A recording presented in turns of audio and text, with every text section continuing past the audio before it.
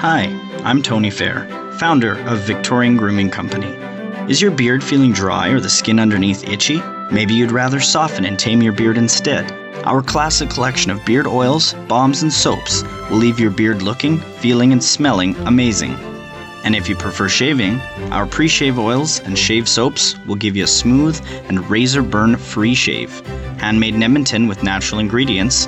Visit victoriangrooming.com.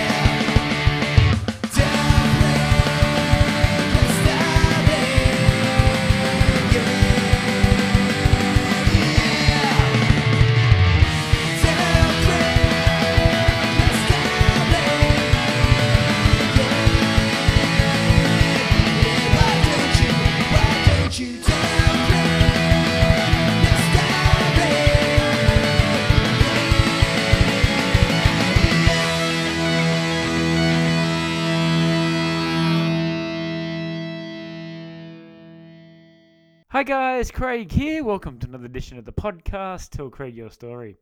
Today we'll be speaking to Jason Aird. Now this is the second time Jason has been on the show. Now Jason is the founding member of the Met Club Legacy unofficial page on Facebook. He has toured with Metallica for over 20 years, going to all parts of the world, and he is on the show again today to talk all things Metallica. But before we go, please go to our website. We are at Podbean. Tell Craig Your Story at podbean.com. We are on all the social medias at Tell Craig Your Story. And we are on WeChat for our Chinese listeners and VK for our Russian listeners. We also have a link tree there which tells you where Tell Craig Your Story podcast is streaming. We are on all the major podcast streaming services. I'd also like to give a quick shout out to our sponsor, Malvina Things. There you can find them on Instagram at Malvina_things and www.malvinathings.com. All right, here we go. This is my chat with Jason Aird, where we talk all things Metallica on Tell Craig Your Story podcast.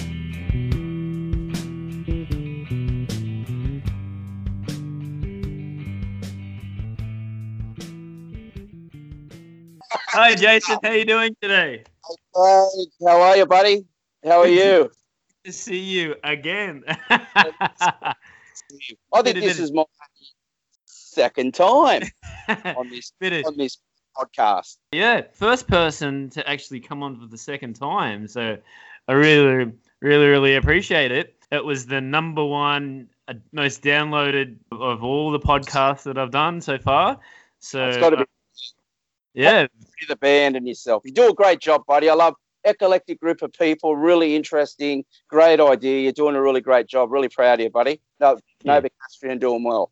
Oh, thank you. And so it's more depth and a lot more layers in. Yeah. Yeah, I mean, I love that personally myself. So, I mean, again, great job, bud. You're doing a great job. Thank you. So let's start off where we left from those the last podcast that we had. So we were the tour that never was, and I come from the Philippines, away from South Korea, and flew into Perth. You come in from Niue. We came in and we had a look around, did sightseeing. Then we did the podcast, which was just amazing. Awesome. Yeah. Just two guys just sitting down talking about a common interest. Yeah, it turned out, in my opinion, really, really good. So let's talk about after that. So I went back home. You sort of continued on and went with the Met Club. So talk to us about that. Well, that was obviously following the Metallica schedule. So Yes. I ended up going to South Australia next, and then Melbourne, then to Sydney. So there was a group of hardcore Metallica fans, if that's how you want to label them, and Yes. we sort of met up, caught up throughout that time, and did a lot of tourist-orientated things. But again, just trying to make the most out of the situation, buddy. Yeah, that's right. Yeah. And I remember the last day in Perth, going to the airport and went past the stadium. All the lights were on. There's just this empty arena full of lights. Yeah. And, I was like, oh, damn it. What never was, it was a challenge. But in saying that, when the Melbourne part of the tour, we Melbourne Militia did a great job. And just while we're on Melbourne Militia, can we just send out a cheerio to everyone from Melbourne, particularly Lana and Daniel, Yes. Danny and Piers. They're doing it really tough. So just on that part, hang in there, guys. So what they really did well was they got the Australian Metallica tribute band Damage Inc. And Yes. they had shows which were really great. Again, just staying connected, making the most out of the situation. So that was really great. That was Absolutely. really great. And I'll give a shout out to Mark Hill. Haven't heard from him for a while, but Adam Bricknell and Rick Lee. I hope you guys are doing well. Keep safe. Metallica hardcore fans to the bone as well. Yeah. With 100%. Now, before that, I don't think we mentioned it last time in the podcast, but they released the SN2 at the movies.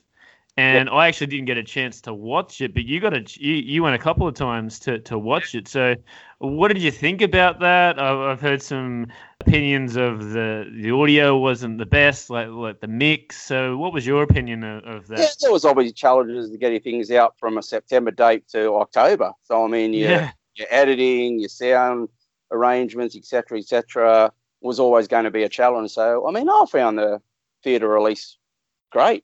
I mean, it's reliving a moment. I thought they did that really well. I mean, Metallica, again, capturing live shows has been one of their strengths. So, I mean, I found it great. I mean, there were a couple of issues here and there, but no issue on that front. Yeah. Now, talking about S&M2, we talked only a small bit about it, but you went there. You were lucky enough to get the ticket for the second show, right?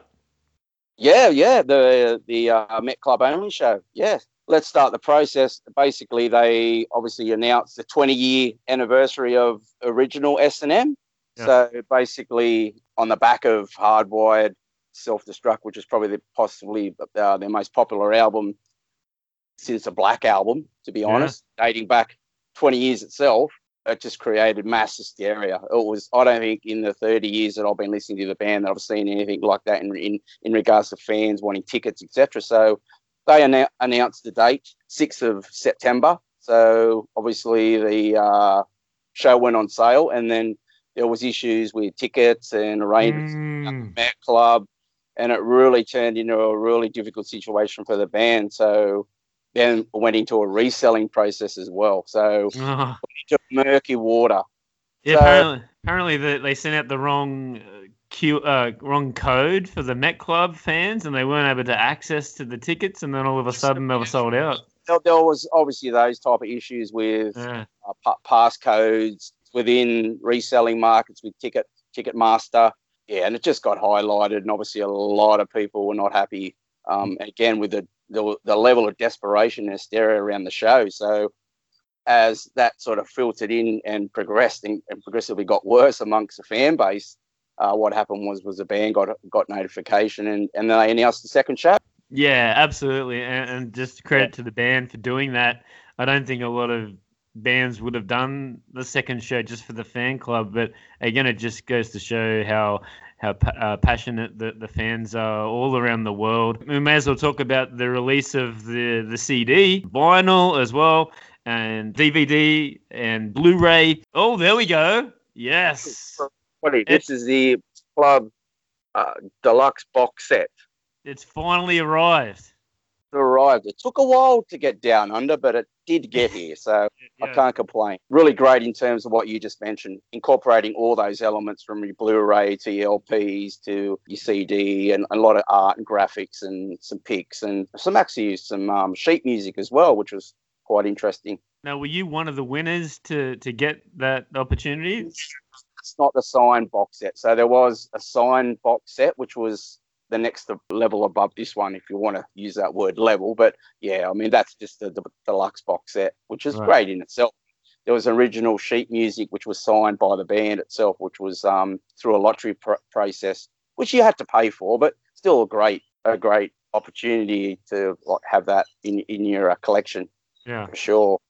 So going to the gig, San Francisco, not the first time you've been there. So was there any sort of Met Club parties or get-togethers before that show? Or you had the 2 dates. They had the 6th and the 8th of September. So they actually had a night between party, which was absolutely brilliant. It was actually unofficial to a degree, but it included there was Ray Burton, there was a whole different range of guests, but I mean, it was a combination of just the whole congregation of the fan base from all over the world, and they had an American cover band. It was just a really brilliant night. It was, and a big night. Can I just add that?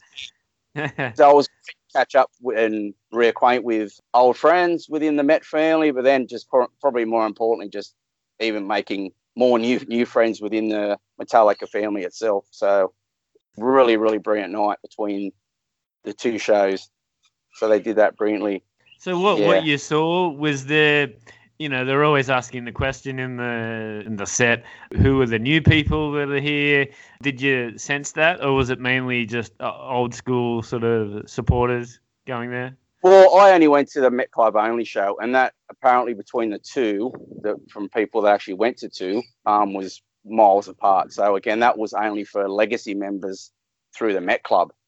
So the atmosphere was just, it was great. But one of those experiences that you look back on and go, wow, that was definitely like an experience, not just more than just a show.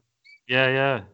So if you look back, if you backdate things and contextualize the 2 shows, if you go back to the original in 99 and then the 20-year span, that's a lot of ground to cover. So the original, really, when you think about it back in that date, and you actually timestamp that on the back of the Load era, the musical directional change, particularly the image issues. So I mean, S&M original really didn't start at one initial point to where it was really looked at like, wow, this is like absolutely amazing. I think it's become so iconic over a period of time. So then your 20-year span into S&M 2, I mean, just the expectation was so high, and then the polish, and you add the elements of a band of that stature and that level was really, really interesting.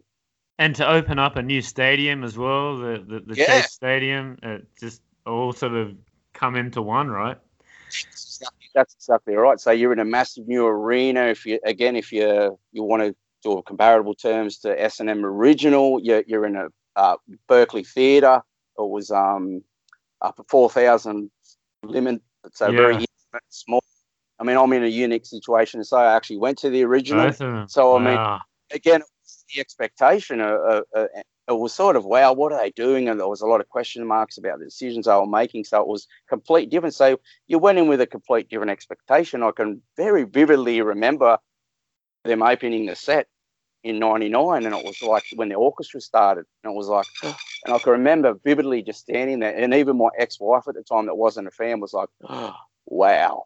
Yeah. Just massive walls of sound from 2 genres that are so powerful. And again, the band at that time, 99, they were a lot younger, a lot more fresher. There was so much energy, and it was so raw and powerful. And then you go into 20 years later into S&M 2, it's the polish and the show, and everything bells and whistles. And again, as you rightly say, they're opening a new arena for the home of the Golden State Warriors in San Francisco. So there was political overtones with, the mayor of the city when they did a big whole opening of the stadium, the arena, etc., leading into the show. So, I mean, just another level again. So comparing the two is really difficult. I don't think you can actually really compare the two. I think they're two separate events from totally different eras. 20 years is a very long time to really make comparative terms. Definitely, and I think with the first one, I don't think there was much talk about it. Like it was more the hardcore fan would definitely go and watch it, and very limited tickets as well. Like only yeah. So again, it was a 4,000 seat community theatre in a university. I think on the East Bay in San Francisco. Got our tickets through the Met Club, $50 a ticket. So I mean. Right. We just incorporated a holiday, the West Coast driving tour, and Metallica actually playing. So our expectations was like they're playing with the orchestra. I'm not by any means a fan of that genre or had any sort of inkling in and around that type of music. So it was just while we were there. I mean, and then we met some fans, and it was all pretty low key. And then obviously the show itself really, really changed your perspective on that. So. Yes. And that's where it sort of took off and breathed a whole different life into that show, because even songs off, because it was so low, reload era bass, songs within the set list itself, songs like Outlaw Torn just breathe. That song just becomes so iconic through that show itself. And then and No Leaf Clover, that one show.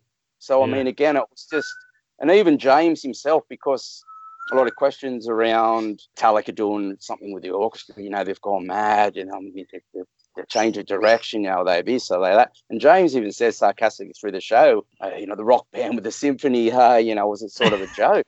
You know, like within the band itself. But I think they had the confidence to do it at that particular time, and to do it 20 years later was always going to be a challenge, and try and challenge themselves and their fan base, not to create something very similar, but to sort of take it into another direction. I think they achieved that to a degree. Definitely, and that was one of the things. As much as I love the first one, I just thought that it was maybe too many songs off the load and reload era. I mean, that was what they were touring for. I understand that. Average fan is looking at the set list and going, oh, where's Unforgiven? Oh, where's Fade to Black? Where is... You know what I mean? To an average fan, I mean, that's good that they're playing these other songs. I'm glad that for the second one that they sort of switched up a few songs, and then they had a couple of other albums to sort of pick from. So in your opinion, what do you think the songs worked, and what songs, in your opinion, sort of didn't work? Well, let's start this way. So they included 10 songs from the original show. So then so there was 10 songs from the original show. So they had an original score from Michael Kamen. So he was the original composer. So the change from the original into S&M 2 was they played 7 new songs, Metallica songs, and 2 orchestra pieces. So the 2 orchestra pieces were the orchestra only, and one was a combination, a collaboration of Metallica and the orchestra. So there was 9 new songs within the second version, or the 20th anniversary show. Right. So again, we could argue. We can all be subjective around what we could and what we shouldn't. But I mean, for me, you had an intermission. So a lot of songs leading into the intermission were your Epic Journey Metallica songs. You know, the really powerful riffs, and it's real dark and moody, and it's really layered, and it takes you on a journey. So your No Leaf Clovers, your Outlaw Torn type tracks. Yes. And then they finish with Halo on Fire, which is very reminiscent of that, with the I mean, really moody build up into your outro. Absolutely amazing song. But they started the second part of the show with the orchestra related piece, and it just sort of was a little bit flat for me. I would have loved a Blackened.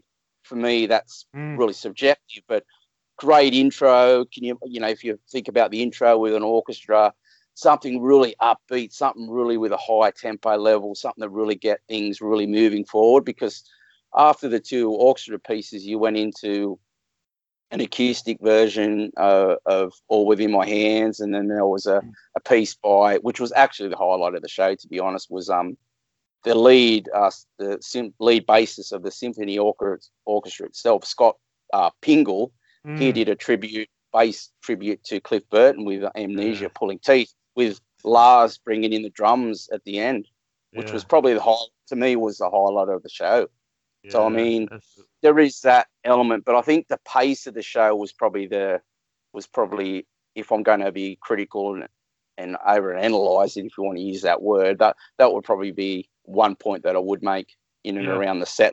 Yeah, it was great to hear Halo on Fire. I think that was, out of all the new songs, that one and The Day That Never Comes, I really like that with the symphony, the start of it, with the clean guitars and having that. But I thought with the second one as well, just from a musical standpoint, I remember James and Lars saying in the first one that they couldn't really pick the high tempo songs because it didn't really fit in with the symphony, and they had to slow the songs down to help them sort of keep up with the symphony. But this time they played, like, even at the end of The Day That Never Comes, it's pumping. It was like, it's really got that real thrashy sort of, and they nailed it. So I don't know why they couldn't do it the first time. Maybe that was because of just how they were told to do it. Just play the songs a little.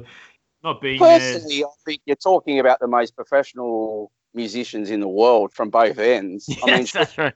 Surely you can make it work.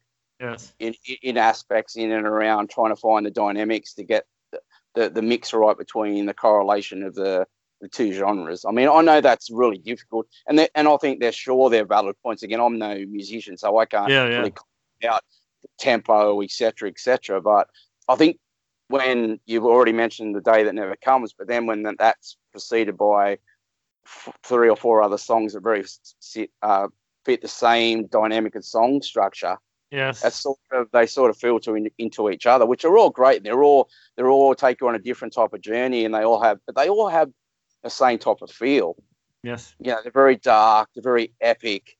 They tell a story lyrically, and again, that was one part that I found when that through the whole show, if it was broken up by something really upbeat, and I even thought you mentioned Halo from the new album. Hardwired, song from Hardwired to Self-Destruct. Just if you want to incorporate a newer song. I mean, you mentioned Battery, again, Blackened. I mean, there's a few, 4 Horsemen, something with a bit of pace and a bit of energy, just to add a bit of different flow and a bit of perspective and dynamics through the show itself. And even a song like Seek and Destroy or something like that, just to see how it goes with that sort of. It's not a fast tempo. It's got I'm sure they get that question all the time. Why didn't they play Fade to Black? Why didn't they play Sanitarium? The obvious ones that would into with an orchestra. But it was fantastic, and to be there live. I mean, it's something that you'll never forget. It's just an iconic moment.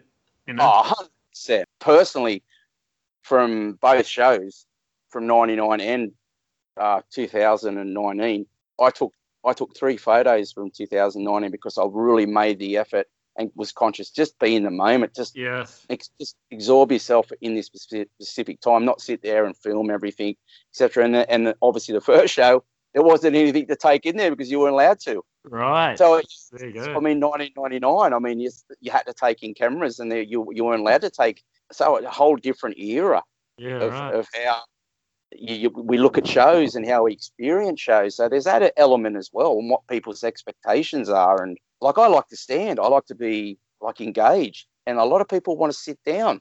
Yeah. And you need to sit down, mate. You need to sit down. Well, wait a minute. I've travelled from the other side of the world. Like, you're at a Metallica show.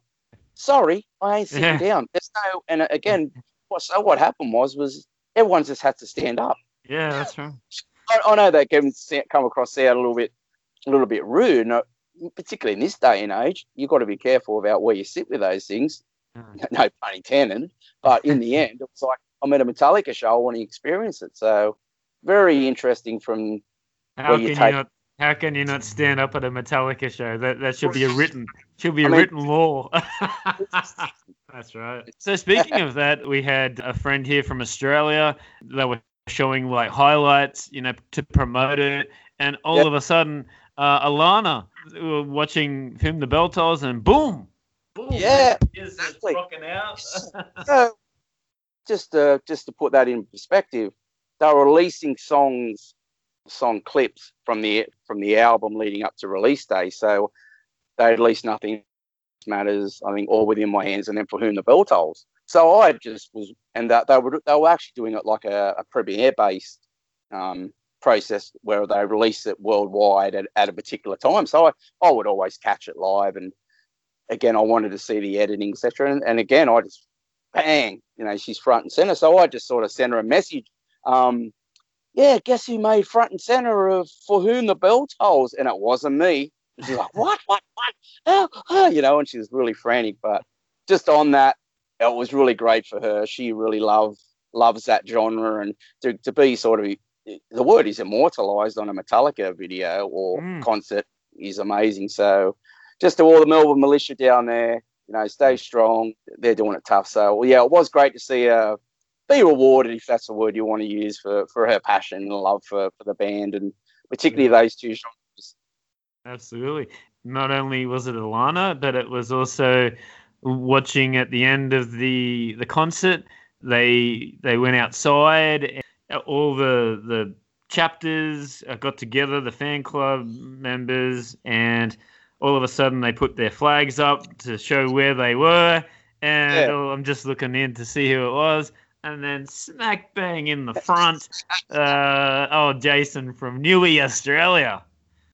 Yeah. Well, again, like you rightly say, it was organised after this second show, a flag 'em all. So I think it was close to 100 countries were represented at the. I mean, it's amazing. So we arranged to meet after the second show and do a flag 'em all. So everyone with their flags, and we all congregated together, and just turned into this life of its. It become this life of its own. It was amazing. All the South American fans, ole, Metallica, nice. All singing and dancing, and like we stayed there a good hour, good 2 hours after the show. So it was just another element where I said to you before, the experience. It was just something bigger and more special, you would say, than just a normal show. So all that just added to the whole experience of the 20th anniversary is something really special. Yeah. Now, did you do anything for just the Australian fans? I mean, I'm sure you weren't the only Australian fans at the show. See, I'm good friends with Alana and her husband Daniel. Daniel didn't actually go, but Alana and I did just hung out together a little bit with a couple other friends. But no, we did the Night Between party. My own Facebook page group, which you're a part of. We had a get together at Tommy's Joint, the famous Tommy's Joint, which is an integral part of Metallica history. Yeah. Those that know the band know Tommy's Joint. So we had a get together there with my Facebook page, which was really brilliant. Again, having the opportunity to meet other next level, if you can use, fans that are just so passionate and so dedicated towards the band. So that was great. So shout out to Dave Bear, who's part of the group now. He's from the collector end of the band, and just amazing some of the things he has, just pristine first pressings, and just a great guy, passionate, has great history with the band. So again, just an opportunity to share that moment with other fans. Yeah, absolutely. Yeah. Oh, damn, I wanted to go too, but anyway, that's another thing. I'm waiting for the 30th anniversary. The 30th anniversary of S&M 3. Come on. But speaking of the promoting of S&M 2, and it just shocked me. I get this feed in my Facebook saying that Metallica are going to play before the NRL game, Broncos and Roosters. Yeah. Roosters, yeah. So you had Kirk and in HQ with the jumpers leading up to Yeah. advertise. Not something that I didn't even know they were synced up with the NRL. So Well, tell us. you do hear Metallica in the background, or if you go to a game, you're a rugby Oh, league fan. I'm a course. rugby league fan. There's a contractual element there. So obviously Yeah. they're together for mutual benefit. So Metallica obviously releasing S&M2. How can we do something that incorporates primetime TV, rugby league? So let's do that was that aspect. But then it was a version itself, a Yeah. jamming version in Yes. HQ, Yeah. which was like, what? And then one of the first performances that we saw in COVID era. So Exactly. amazing. And Yeah. it sounded great. The band were just on fire. And the one thing that stood out was James sound like his voice, his vocals were just super strong. And it's like, yes, he's doing that. Well, that's Exit, really getting up there and spilling through things, reaching. And again, we actually spoke about this because I listened to our first podcast. And again, how much rest, that aspect of pushing things to the limit and being rejuvenated mentally and physically is a big thing in that man's life. And you just get a sense from it, just really shows he really has that ability through his music to show that. And you're exactly 100% on point around that. He was just, you could tell he was alive and it was James back. Whereas if you look at S&M2, and I just watched the Blu-ray for the 10th time, you can tell. You can tell we spoke about it around his appearance in that particular period when they cancelled the tour. It's a sign of mental health and some issues. And again, he was aware of it and he did the right thing. So within COVID itself, they've found a silver lining. That's a silver lining for not only himself, more importantly, but the band and the longevity of the band and the fans. Now, speaking of which, is this a sign that they might play at the NRL Grand Final, or are they? Well, yeah, I mean that would be wishful thinking, but it's a sign that there's a future. I mean, we spoke about again getting back to 2019. There was a fear of this could be the end. This could be the beginning of the end, particularly for James. So to see them and the other three members really are a lot different personality-wise, etc. But James so full of life, and as you say, it's really highlighted in his performance. It was just amazing. And again, prime time on national Australian TV. I think aside from maybe the old Hey Hey It's Saturday, I'm probably showing my age here, but anyone that remembers Hey Hey It's Saturday, I think they did something for the Black Album. I cannot recall anything being on primetime Australian TV. So that was awesome. I cranked it up and neighbours could hear it four houses up, so it was pumping. That's great that they're affiliated with the NRL, and for years they've had so many petitions to play for the Super Bowl. So fingers crossed they get a Super Bowl and they get I think they're due. Mate, come on. Overdue. I mean, that overdue for the Super Bowl. But the hook and swagger of that song, turn the volume up. You get people excited. That brings people to its feet. So if you incorporate the NRL, which is aggressive, it's a bit misogynistic in a way, but there's still that element of let's get pumped up and absolutely. So I mean, there was that element as well. But it was just great to see them back together. Speaking of that, there were some disappointed fans, obviously, with the tour not going ahead last year. But a great thing, a great initiative was that all the club members or all the people that had black tickets got a signed letter. Look out. It's all framed and everything. There you go. That hangs very proudly in the room of doom, I like to call it. And it definitely just shows, it just said, we all understand that you spend all this time and money and effort to travel from different countries and hotels, but we understand where as soon as we get fit and healthy, we'll come back. And I just thought that was great. And for anybody that, that wants to sort of say anything more about that after this letter, I mean, you're a very harsh judge.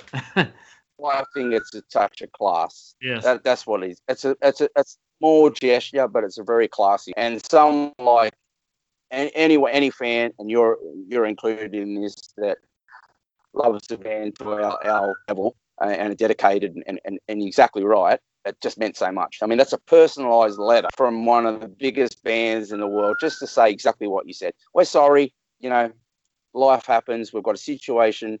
We all love James anyway. We'll be back. Just hang in there. We appreciate you. So, I mean, what more could you ask for? I mean, again, it was such a small little gesture, but it meant so much. And again, you're so right. If you're going to make an issue of that, I mean, you maybe look in the mirror. Look in the mirror, I think. Or it might be time to follow another band, actually. Plenty of metal bands, That's right. Yeah, absolutely. And with this time as well, like COVID, obviously when we talked last time, it was pre-COVID. Bands have had to do different things to sort of, in this period, it sort of shut it down. So Metallica have come up with all these great ideas. So the first thing that I want to talk about is one of the first things that they did was the release of an alternative blackened version. Yes, revamped version. 2020 revamped version of Blackened. So exactly right. You're exactly right. So they're all still in their quarantine hubs, their own personal quarantine hubs, so their own personal situation. So again, it was taking a song of Blackened. We all know the song Blackened. If those that don't know the song Blackened, it's the opening track of And Justice for All. It is brutal and aggressive, and I don't think that opening intro into like one of the most aggressive opening tracks, and in my opinion, probably one of the best, if not the best opening tracks that they have on an album, and then taking it somewhere completely different and putting a whole different spin on it through beautiful subtleties and different layers and acoustically and just taking a song and making it something completely different. And that takes such ability. You know yourself as a musician. I mean, that's something really difficult to do. And I mean, I admire them for doing that. And that was probably the quarantine Metallica aspect that we first saw. So, I mean, it was brilliant. Yeah, I loved it. Yeah. And it was just like the whole NSMN thing. It was just great to see him back playing as a band. They weren't together, but they were, creating music together. And, just the one thing, and I think we've talked about it before, before this podcast, is the obvious question is why didn't they record a new song? And sorry, I should have spoke about that with S&M 2. Why didn't they do a new song on S&M 2? Well, again, I think from S&M 2's perspective, I think you've got to factor in James's situation. Right. I mean, his time frame in and around making sure he has a lot of rest and recuperation after the 2 weeks on, 2 weeks off, obviously really, and then the rehearsal space to get ready for S&M 2. So maybe they're just that was probably a time issue. Yes. Just my opinion. When I think of a new song within quarantine isn't over yet, buddy. We don't know. Right. We don't know. So at that particular time, they're just like any other human being. You're adjusting to a pandemic. That's right. Yeah. So I mean, they're only human. I mean, again, you got your own personal space. They've all got kids. They've all got families. They're all trying to find their own way in and around dealing with a pandemic. So I mean, the expectation of a new song is probably a little bit high in my observation. But then, as you rightly say, they got back together, and apparently that song was something James had just done himself. So he'd sent that off to Lars, all sort of fitted, and it happened organically. And so that was the outcome of that. But in terms of a new song, I think there might be expectations a little bit high with all that, I think. But in saying that, they've also all of them have come out and said that they've got new material, recorded on demos, ready to go. Right, so that's promising. That's a big part of where they're heading, and I think again about getting in the room, the four boys in the room is going to be the issue. So I mean, doing things separately and having some riffs and having some song structure and, having, in James' case, having some lyrics, again, getting all that together and doing that organically and in the same room, which builds a chemistry and a vibe of an album, is going to be the challenge. But I mean, a band of that stature and that has all the resources, I'm very positive, and that we'll see some new material in one way, shape or form within the next year. Definitely. Now, speaking of just getting off topic just for a little bit, our boys from Oz, AC/DC, I just want to talk about it. Brian Johnson's back, Phil Rudd's back, Cliff. Oh, it's so good, and they're going to release an album very, very soon. So, power up! I can't wait. I've heard snippets of it. Hearing Brian Johnson back on vocals, just and the swing. Shot in the dark. Yeah. Shot in the dark. So they had 30-second snippet. So yes. I mean, I think that's sort of, there's been rumours in and around them being seen in a studio in Vancouver since last year. So, yes. I mean, it's probably, again, COVID's probably interrupted a lot of that process, but to see them again, exactly, I mean, just the riff, the hook, that puts a big smile on your face, just being, it's just great to see him back. And like, they say it's going to be the last tour, but they've been saying it's the last tour for 30 years. So I'll see it when I believe it. Keep it going, Angus. Keeps legacy alive, and again, you know what you're going to get from AC/DC. That's the difference if we're going to talk comparative around bands. Yes. So let's get back to COVID period with Metallica. So they were so busy through. Not necessarily James, but like Lars and the boys, they were keeping busy, doing things. So one of the first things that they started to do was and I thought it was a great initiative, was Metallica Mondays. So I can just remember waking up every Tuesday morning here in Oz, waking up, turning on, and boom, there's a Metallica show. So, from the vault. Yeah. Metallica vault. So, I mean, that started in and around March, and I think they did 24 consecutive weeks. So you even had the famous Lars babble, where he'd go on and have his spiel and his words, and he's such a character, and he was just Lars being Lars, just really brought some light into the situation, and they showed shows right across from 83, 84, right up until the current worldwide tour. Yes. So they covered everything, and even within that, there was I'm pretty sure it was a Damage Justice tour show, 1989, from Mountain View in LA. I'm pretty sure, from Lars's camcorder. Yeah, it was a bootleg. And this was the one. This is the one where Lars come out and sung "Am.I." They all swapped instruments. Lars was singing "Am I Evil." That was so cool. I'm pretty sure it was. You're exactly right. And there was Melbourne on Sound Wave Tour in 2013. That was, for me, that was one of the highlights. Too. One show that I went to on the Worldwide Arena Tour in 2017, night 2 in Paris, which was amazing. So again, they really brought the span right across from a show with Cliff in 84 right up to the current day, or 2019. So the ones that I really enjoyed were that load period, just totally different. They had a bit of a different sound, and just hearing the songs off the load album, Bleeding Me and Ain't My Bitch. It was just good to hear those songs played live again.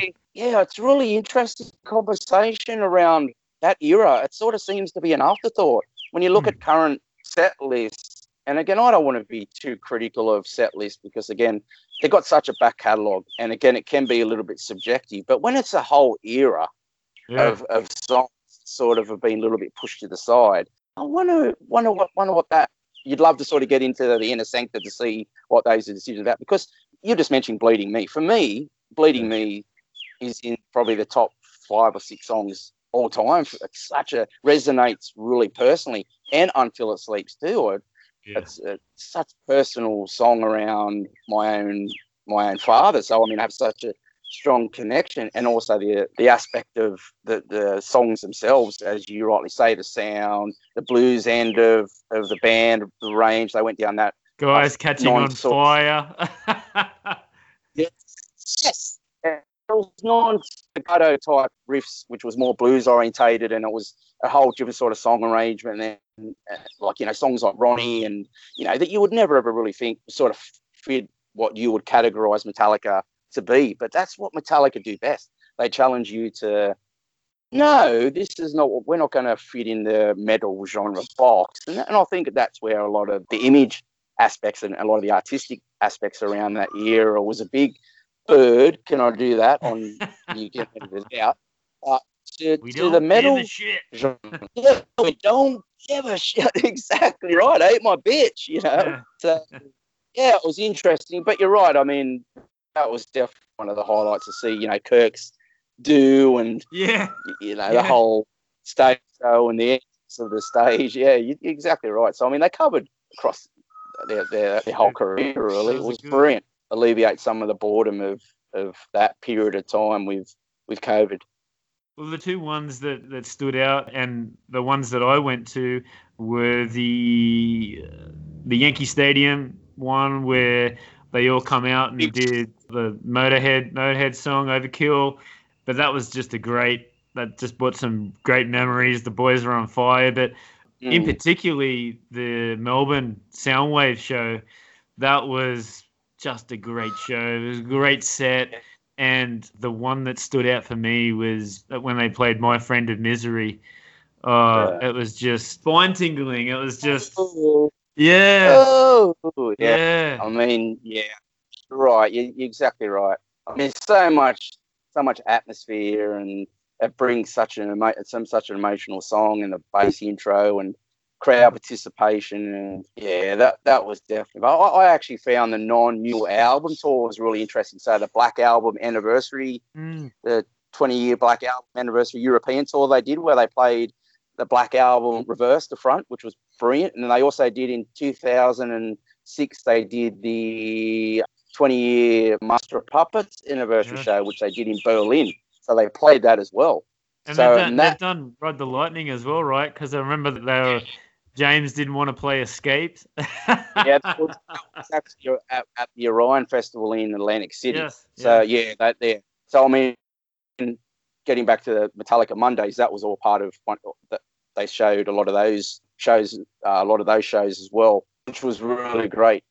Coincidentally, that Berlin show for the 20-year Master of Puppets tour had the new song, which was song. So Death is Not the End.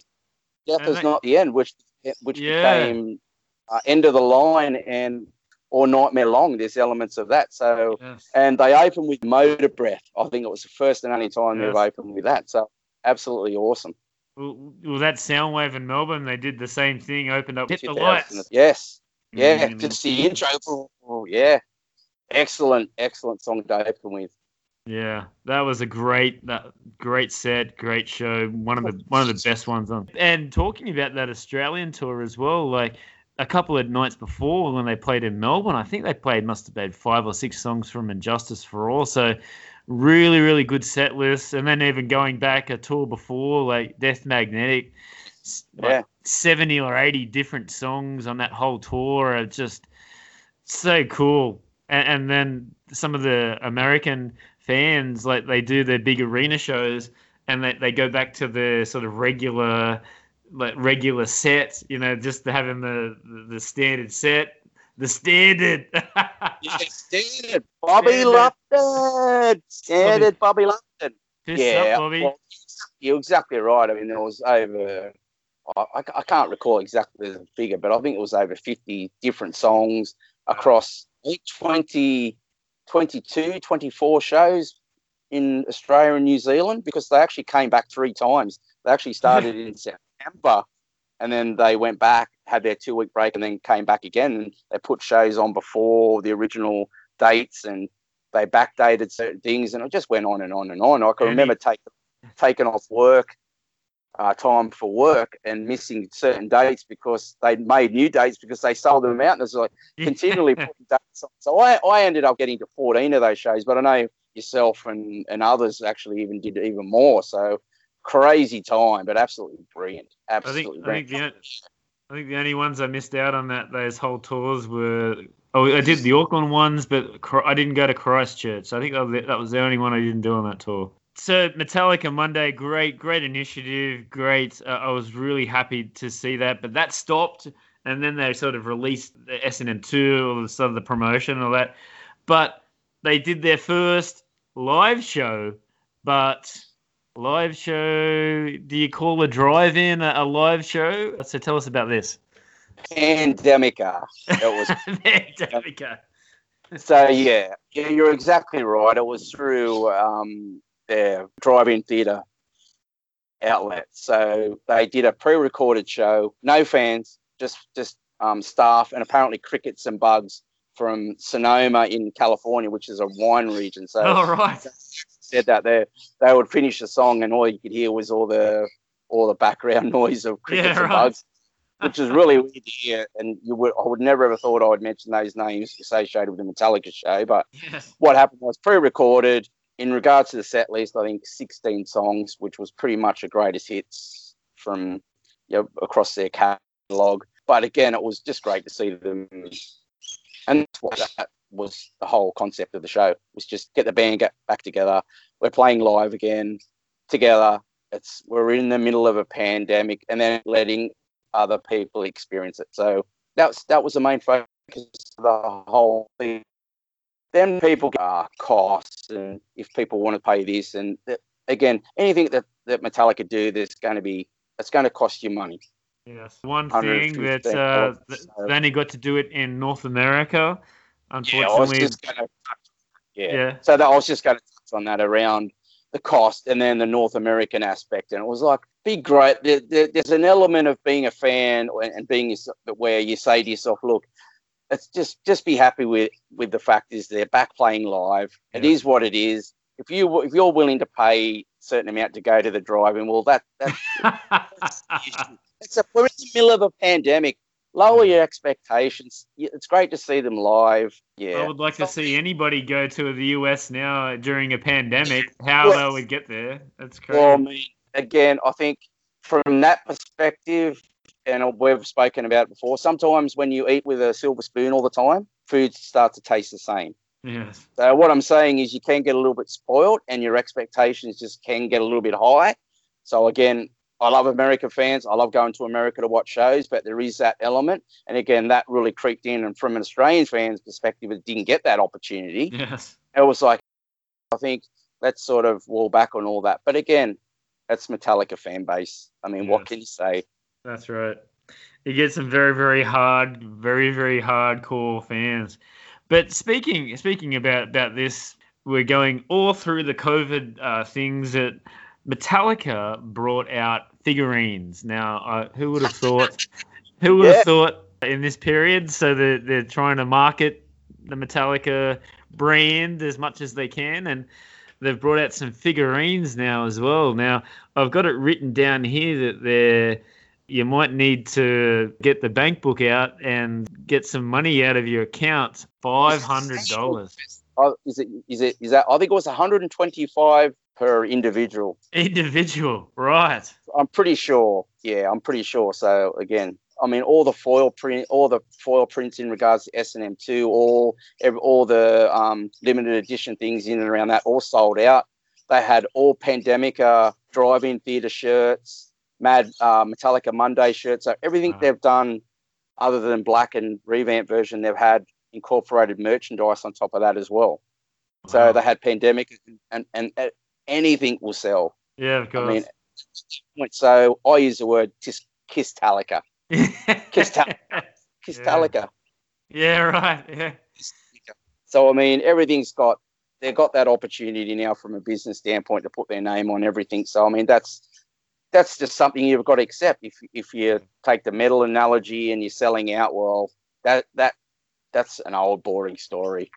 So figurines, man, people want to have a collection of figurines and they want to pay $5,500.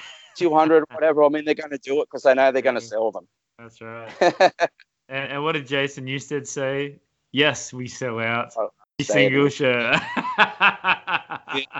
That's it. And another thing that they've done during this period, actually, it might have been before this. I'm not too sure. You can probably tell me about this, but the Metallica vinyl as well. Now, yes, actually, a club. Yeah, so tell us about this. It's actually going back into history where they're they're giving fans an opportunity to join a club and through a subscription where they release a limited edition vinyl, which is a 7-inch. And again, they pick a different show, different era, etc., etc. So, unfortunately, due to shipping, etc., they've had issues with that. So, they haven't been officially released yet. So, something to look forward to. But again, it's just another sort of little niche market that they're going into. But I like the fact is that it's giving people an opportunity to have a subscription and be part of a club again. Because I think there is no more club. I mean, an email, etc., isn't a club anymore. So the band has got so big that it's all inclusiveness. So I like that aspect that it's something limited and something special for a certain amount of groups. So they're limited numbers and you pay a subscription. So nothing hasn't been officially released yet. So that should be on its way maybe by the end of this year. Right. Do you think that'll ever get back to a subscription membership? Or is that gone? I mean, I've been advocating that for the last 10 years, and that's a big reason why I formed my own Facebook group in regards to the legacy. Just a lot of the older members and older fans sort of got lost in a world of a younger generation who are good on computers and good at groups and good articulating on a computer, and it's everyone that a level of fan really got lost. So that was the reason why I started the legacy page. It is an unofficial page, but it was good to sort of bring in a whole group of older fans and get re-engaged. But again, I've tried to advocate that through the club, but I think the inclusiveness aspect where you have, up to over 1 million subscribers now is the main focus. But I mean, you can always hope that they could do something from a legacy standpoint and give people an opportunity. But then, you're going back into having levels of fans again. And I think the club sort of steered away from that, even though there is a process for legacy members and they do get forwarded certain opportunities like signed box sets and S&M too. Yes. Well, that was forwarded to legacy members. So there is opportunities there. But if they, it'd be interesting to see if they did. But personally, I don't think so, no. I don't think they will as well, because they just want to have more people come in, whether they're, inclusiveness, which I understand and I respect. Yes, me too. I've got to a point where I can accept all that now. I mean, it's difficult when you've been into the band and you're in the club from day one, and you've gone through a whole different range of eras, and you've got to a point where you've been in something for 25 years, and all of a sudden it's like, well, your status then automatically just means you're back to where you started. Yes. So you've just got to move on. I mean, a lot of people still really hold that, as we spoke about before. Some people just won't let a lot of things go, unfortunately. That's unfortunate for them, but I can move on. But I think you're right. I don't see them doing anything like that in the future. Yeah, absolutely.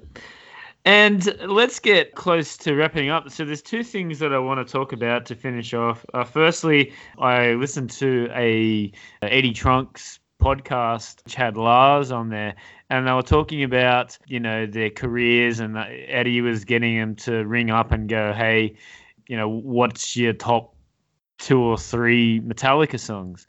Anyway, this was going on for days apparently, and then all of a sudden they called up Lars, and Lars ran in and he was talking about, different eras of the band and why they sort of did the snare and Saint Anger and the no guitar solos. And then he finished off with, if you had a new person that had never listened to Metallica before, what 2 songs would you represent the band? What would you let them listen to? And he pretty much he explained the reasons why, that the 2 that he came up with was One and Master of Puppets. Good choices. Yeah, and he just was saying, It's a good representation. It's like the clean Yeah. guitar, the solos, the double kick, the 7-minute song. It was just Metallica. But people were calling up saying all these obscure songs that you know what I mean. Well, it's subjective, isn't it? It's subjective. I mean, that's right. That's right. And people's that's opinions. the thing about music. That's the gift and the reality of music. It's so subjective. So what would have you chosen? Definitely one song, Fade to Black, without a Yes. shadow of a doubt. I mean, such a connection to that song from when I first heard the band, from '86 right through till today. I'll always listen to that song. There's something atmospheric. There's something unspoken. It's intangible that you can't really explain why I have such a connection in that song. It's oxymoronic. It's a song about suicide. Yet it gives you strength and gives you positivity. So that definitely Fade to Black. Second song, wow, that can change from day to day. Yeah. I mean, I can honestly say, yesterday was Feel Good Blackened. Just pump up, and then there's obviously, depending on your moods, that can change. Yes. So I mean, a good representation of Metallica. I think I would say Fade to Black and One. Right. One. Yeah, as you said, the clean guitar, just the vocal line into the outro. Yeah. I mean, but in saying Lars's choices, I would never argue about those. Yeah, that's either. right. So, Yeah, that's again, right. And it was interesting too, like that over in China, and they don't even know who Metallica are. They don't know who AC/DC are, which is just absolutely crazy. So what I have done is go a different path and play the singles off the Black Album. Enter Sandman, Nothing Else Matters, Unforgiven, Sad But True, and Rome. I think that's also a good gauge into the band. I did the same thing. It was like sort of the Black Album songs, but then hearing One and then going back. Yeah, but it's all interesting. I think Unforgiven 2 could be one. Unforgiven for me would be my top favourite songs. Yes. I mean, we could debate all day, and it's the quality of their back catalogue. That's exactly right. Yeah. Now, speaking of that, you also had like a chart on your page, where your legacy page, where you picked the best songs from each album, and then the people in the group voted for their favorite song. So that was also very, very interesting to see the results. So tell us about that. Yeah, so we followed a format which the actual official club did, some kind of bracket. So it was basically how they formatted theirs was through the seeding process, popularity through their streaming and downloads, etc. So a lot of the Black Album songs were seeded really high. What we did was we did each individual album and the votes off those albums to determine the seeding. And we got to 32 songs, including the 2 songs of S&M original, minus Human and No Leaf Clover. And then we added Beyond Magnetic, which was, they were leftover songs from Death Magnetic.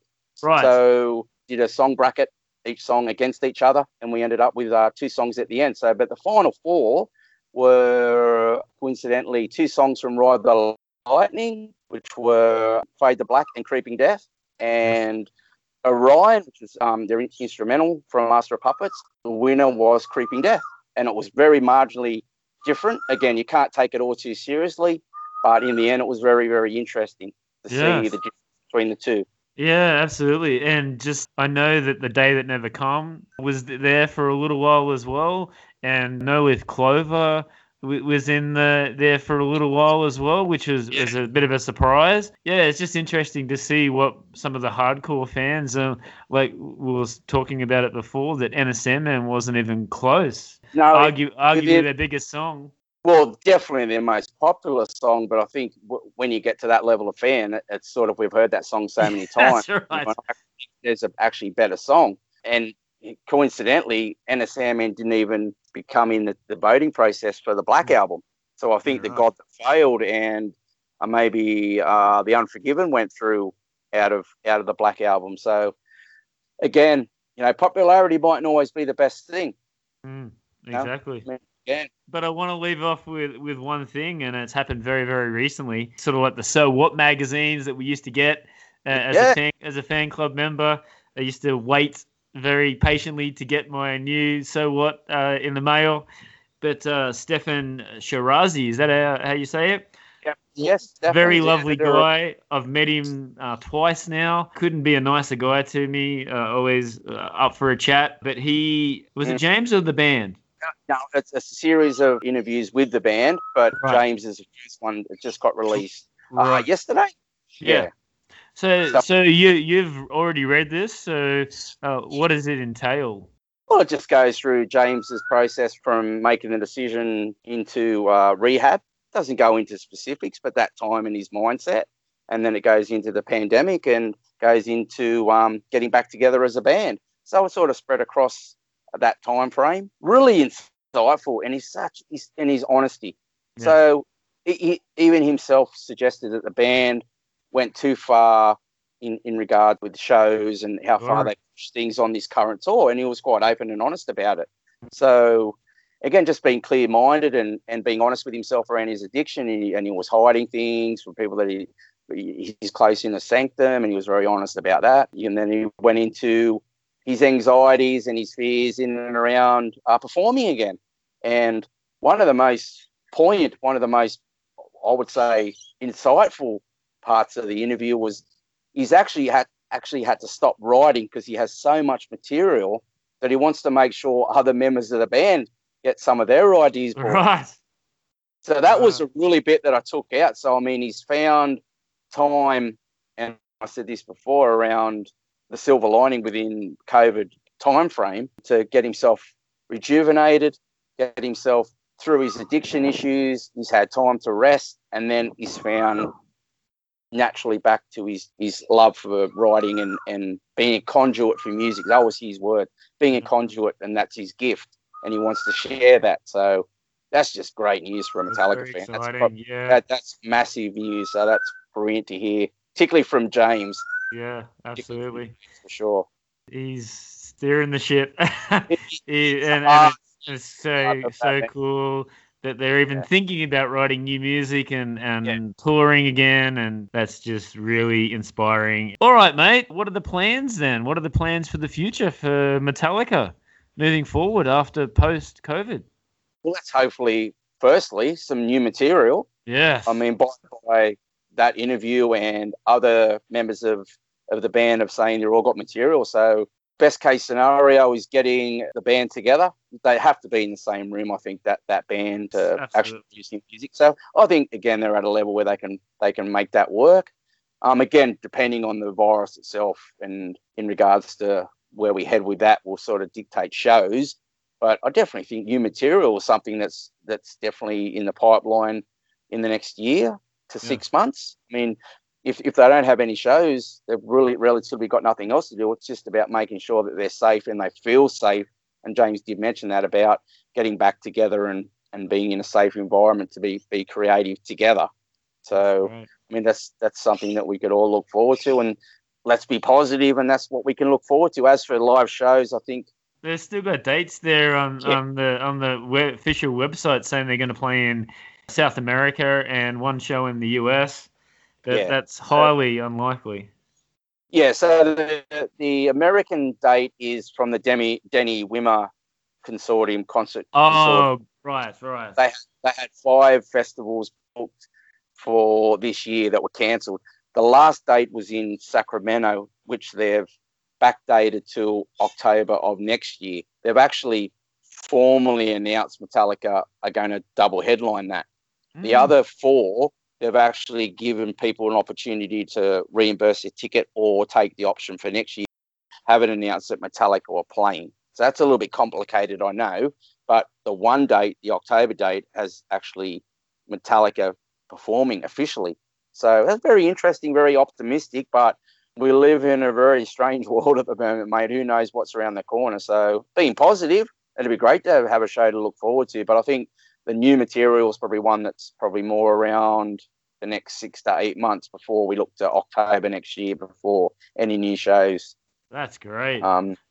How good would it be to have another album out before they can start touring again. That would be just fantastic. On the back Fantastic.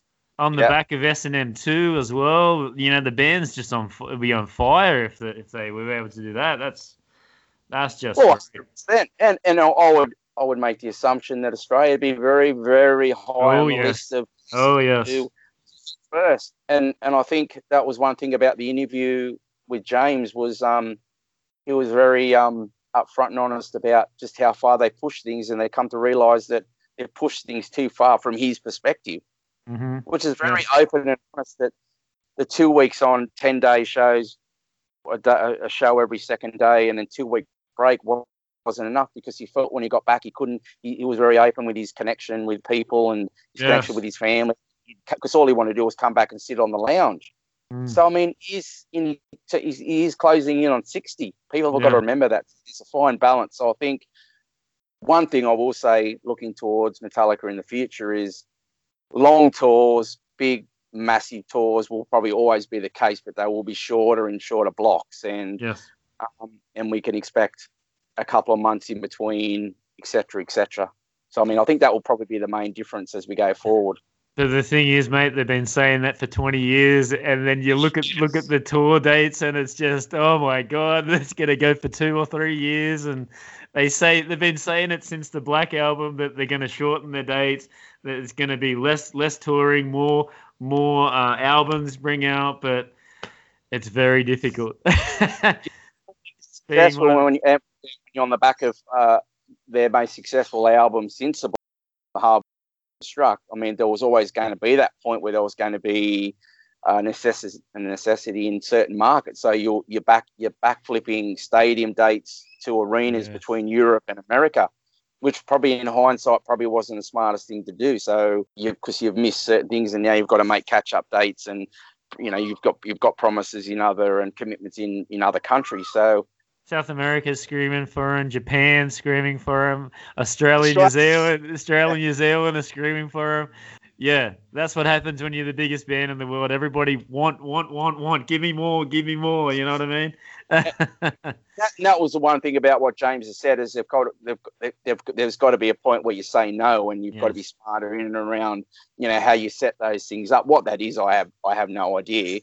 But I mean, obviously, he's making the point that it just went too far, and the outcome, and he openly admits when he looks at himself in S&M2, where he was and what place he was in to get through those shows, which was, again, very insightful and very honest, which I think from an audition standpoint is what you need. So, I mean, he's already at that place where he's honest with him and transparent within himself. So, I mean, that's just how James is, and I really respect that about him. So, from a Metallica fan, I think I can quite easily accept the fact is you mightn't see them 2 or 3 or 4 times a year, but that opportunity you do get, you're going to take, even and